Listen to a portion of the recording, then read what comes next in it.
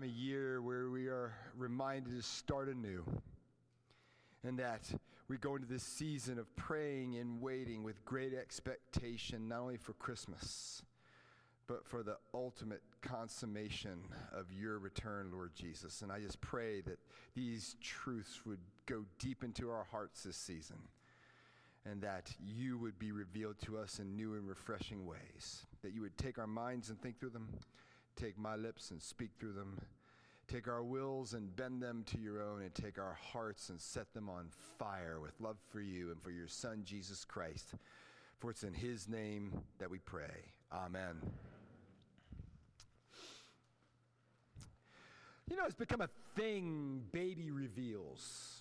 You know, couples find themselves with child, and they think of creative ways to reveal the gender to the family and friends. George and Rebecca were with child, and so they ordered from a bakery in Akron a special cake. And so they gave one to Zach and Mary's, and we all were on FaceTime together from across the country. We're all in Zach and Mary's home, and George and Rebecca are in New York. And so Ida Bell, being Ida Bell, you know, okay, Ida, take the cupcake and reveal whether this is a boy or a girl. And Ida starts licking the frosting. And this is going to take all day. Well, this is, you know, I love all my grandchildren, but my granddaughter Penny eats like a man. And so we gave the cake to Penny, and Penny was like, "Wah!" and just devoured it, and there's pink all over her face.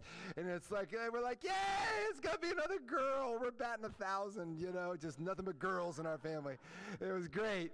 And, you know, you've seen these reveals, and it's fun. I'm kind of old school. I can just wait 9 months, really. It's kind of fun to just go that way personally, but it was fun. And we've seen all these videos where these reveals have gone terribly bad, right? Really. I mean, you don't have to go far. I suggest you don't necessarily go search for them. But revealing is the theme for today in Paul's letter. Because the revealing that Paul speaks about to not only the Corinthian church, but to the church throughout history, is one which gives us great hope, not only for today, but into eternal, and it will fuel our walk with Christ and one another as we go forward together. So I invite you to turn with me in your Bibles to 1 Corinthians chapter 1. If you're a guest with us, you'll find it in the back of your bulletin. Paul is writing to the church in Corinth, and honestly, Corinth, America is just like Corinth in many ways. We've arrived there. The Roman Empire, you know, there's some things which haven't, thank God, but in other ways it is. You find churches that are cults of personality. That's what's going on in some sections of this Corinthian church.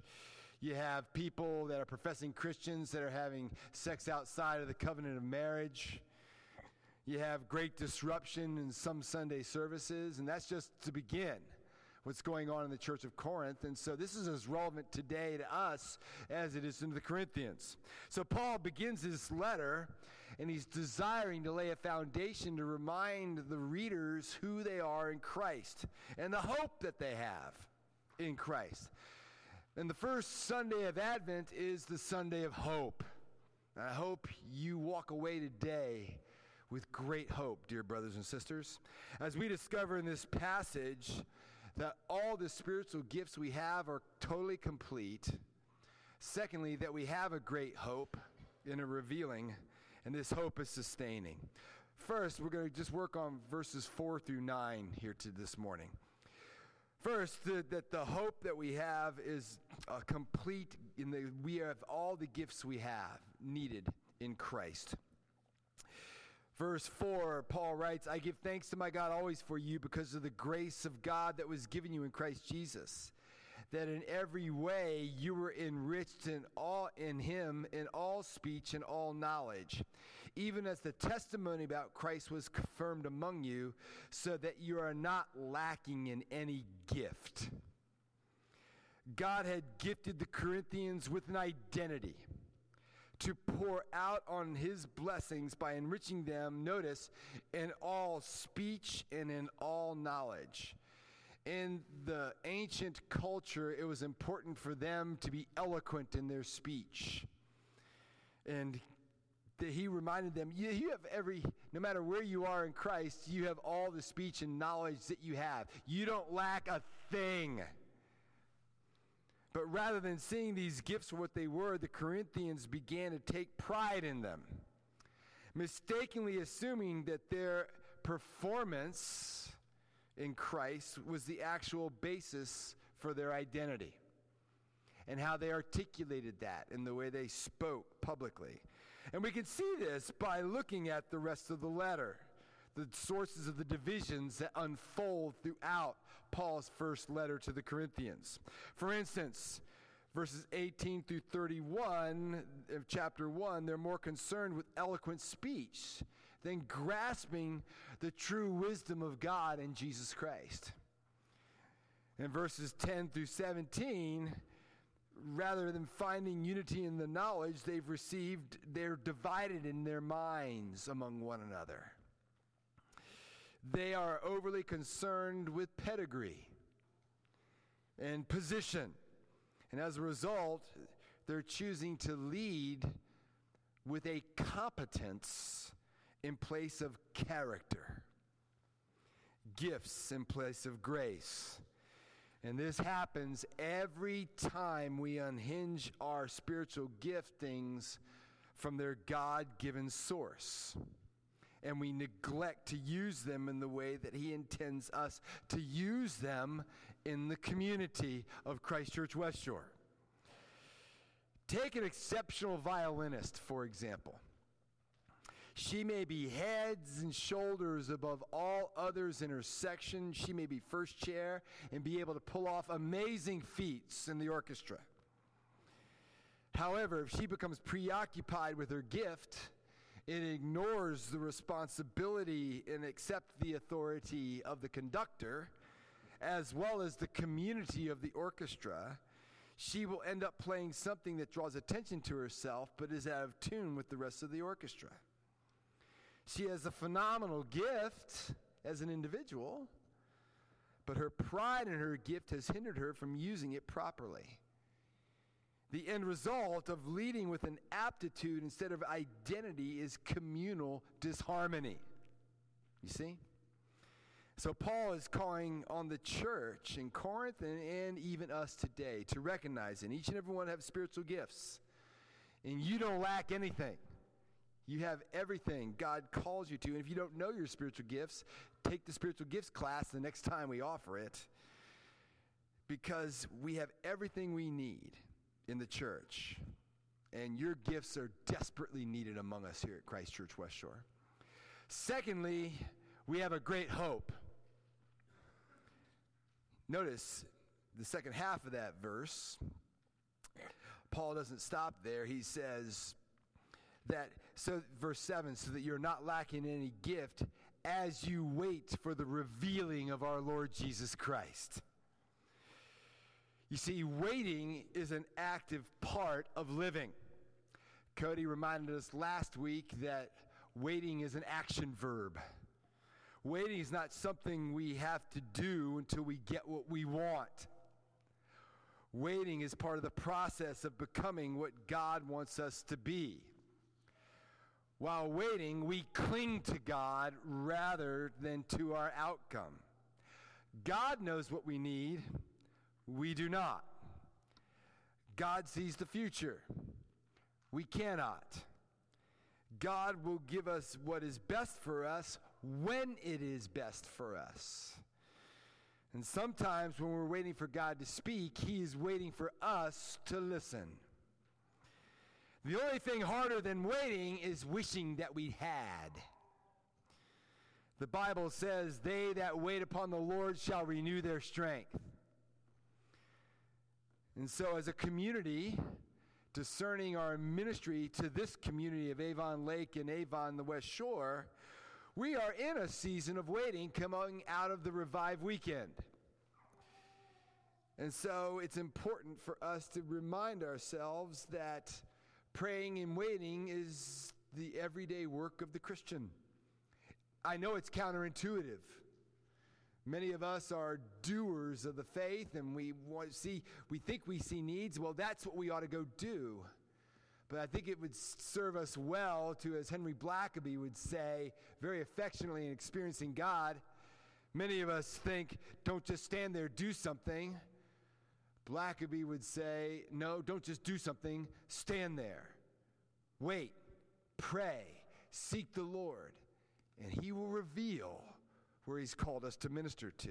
So we're in this corporate season of praying and waiting. What better time than Advent, which is a season of waiting and praying and having the Lord open our eyes to see where he's at work around us. But as we wait, we're waiting for a greater Advent. Amen?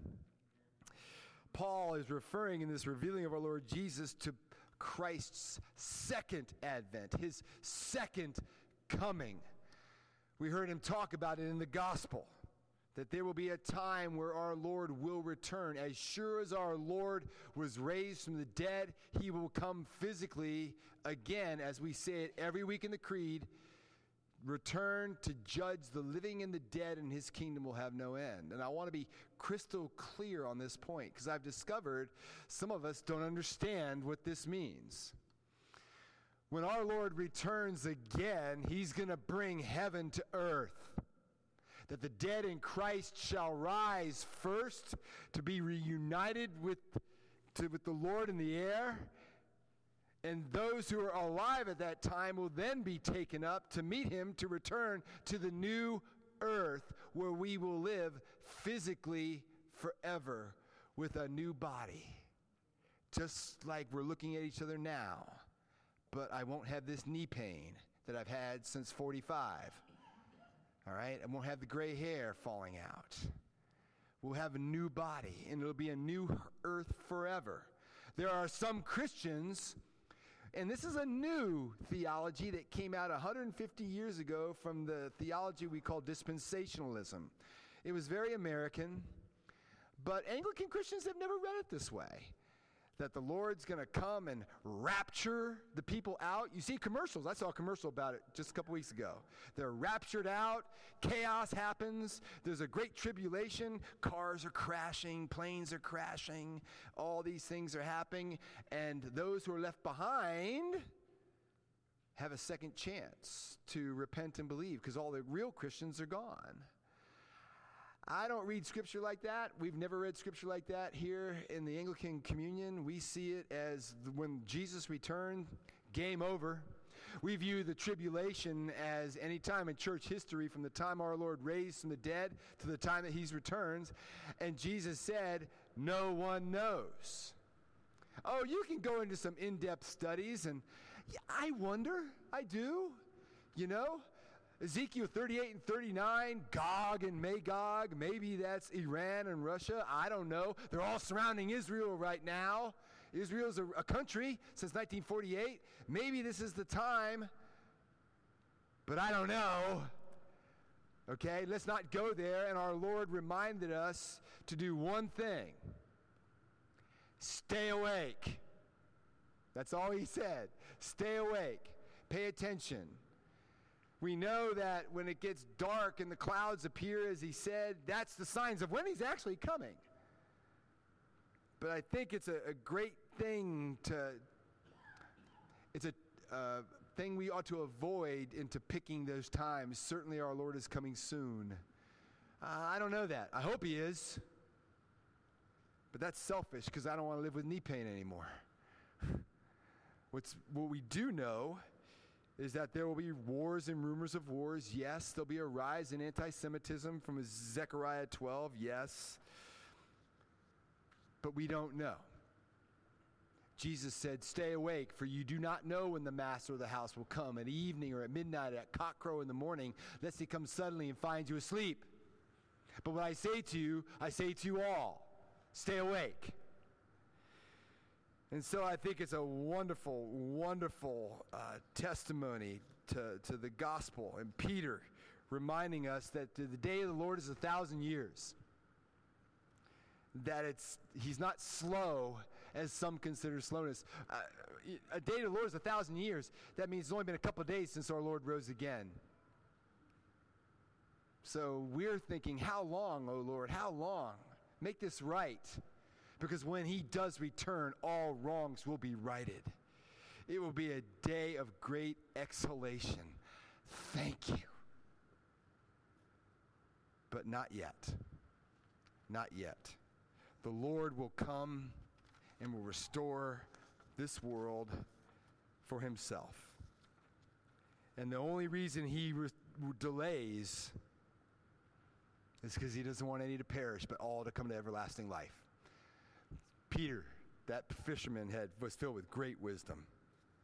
So it may be today, it may be tomorrow, it may be a month from now, it may be a year from now, maybe 10 years, 100 years, 1,000 years. Stay awake.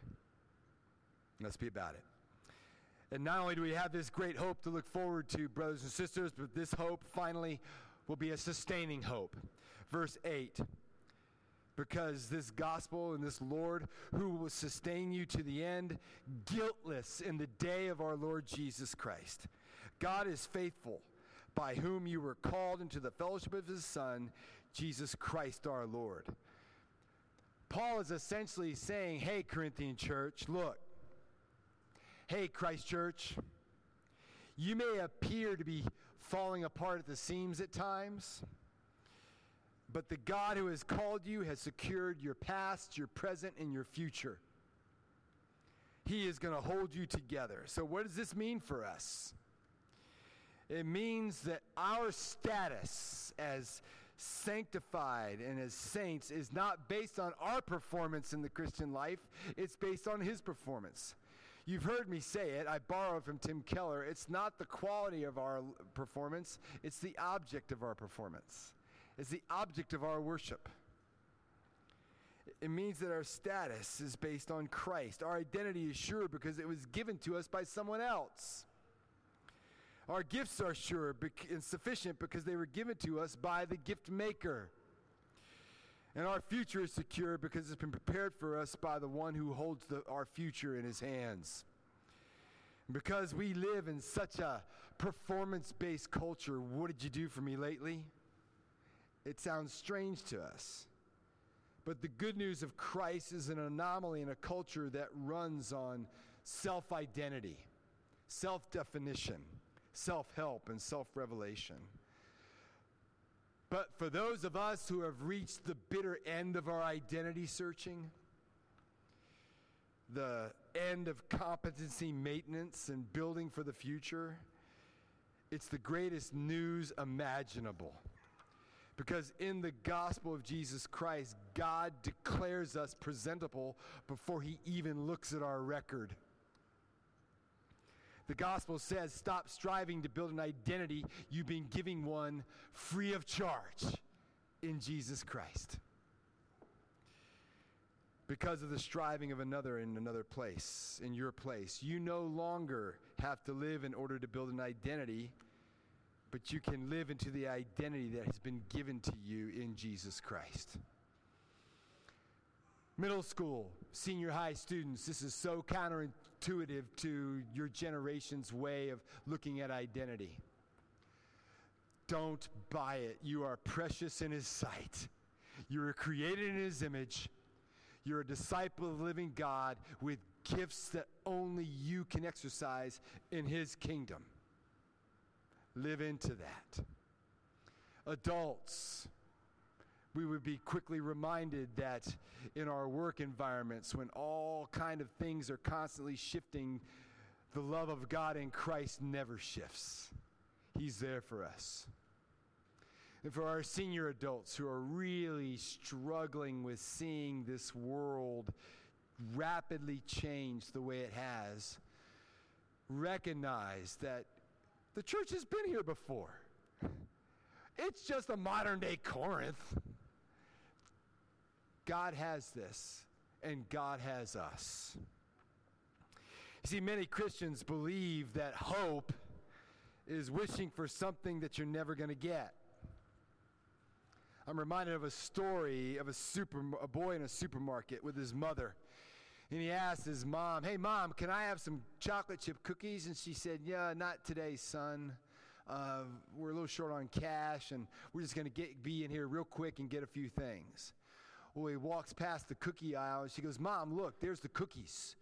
Can I have some chocolate chip cookies?" She says, "No, son, I told you. We're not going to get any chocolate chip cookies today." So she goes to the other end of the store, and he says, "Mom, please, why won't you give me some cookies?" And she says, "Boy, you're getting on my nerves. I told you, you're not getting any cookies today." And she began to shop. Pulled up to the checkout counter and said, "Mom, please, can I have some cookies? I really want some cookies." She said, "Son, if you ask again, you're going to get in trouble. Stop it. No cookies." So they get up to the counter. Little boy stands up in the cart and says, "Lord Jesus, please, can Mom buy me some cookies? I'm starving, and I just want some cookies." And the other people in the checkout line, "Just get the boy some cookies, for crying out loud. It's just a few bucks." She gets exasperated. She walks in, pulls the cart out, goes and gets some Chips Ahoy, comes back in line, and gets some cookies. And as he pulls up to the line, the little boy stands up in the line and says, "Thank you, Jesus, for the cookies." Many Christians today are in the checkout line. They've checked out of the faith. They've checked out of the church. And some of us are in the checkout line holding out for hope. I want to encourage you, as we're in the checkout line, to wait, to pray, that God will do a great work in each and every one of us this Advent season like we've never seen before. And that we can pray for some cookies if you want. But the reality is we must not forget that it's His timing, not ours. And we must tell Him that we're dependent upon Him and reliant upon Him to see us through. Don't check out just yet. Wait to see what God wants to do for you in the checkout line as He reveals Himself to us in greater manner than we've ever seen before. Let's pray. Heavenly Father, we're grateful for this wonderful message that Paul gives not only the Corinthians but us, that one day you will be revealed in your fullness, Lord Jesus, and that till that time you will sustain us to the end. And as we trust in you, we're guiltless in the day of our Lord Jesus Christ, and that you're faithful to carry that out in us. We pray that if there be anyone among us here today that this is a first realization of this, we pray that you would help them to understand it with greater profundity than ever before, that you have paid the price for us, Lord Jesus Christ, and you're going to come for your church one day. And so until that time, we can approach Christmas time with great anticipation that you are the greatest gift that anyone could receive, a relationship with you, Lord Jesus Christ. And we pray that relationship would be real to each and every one of us. In Jesus' name we pray. Amen.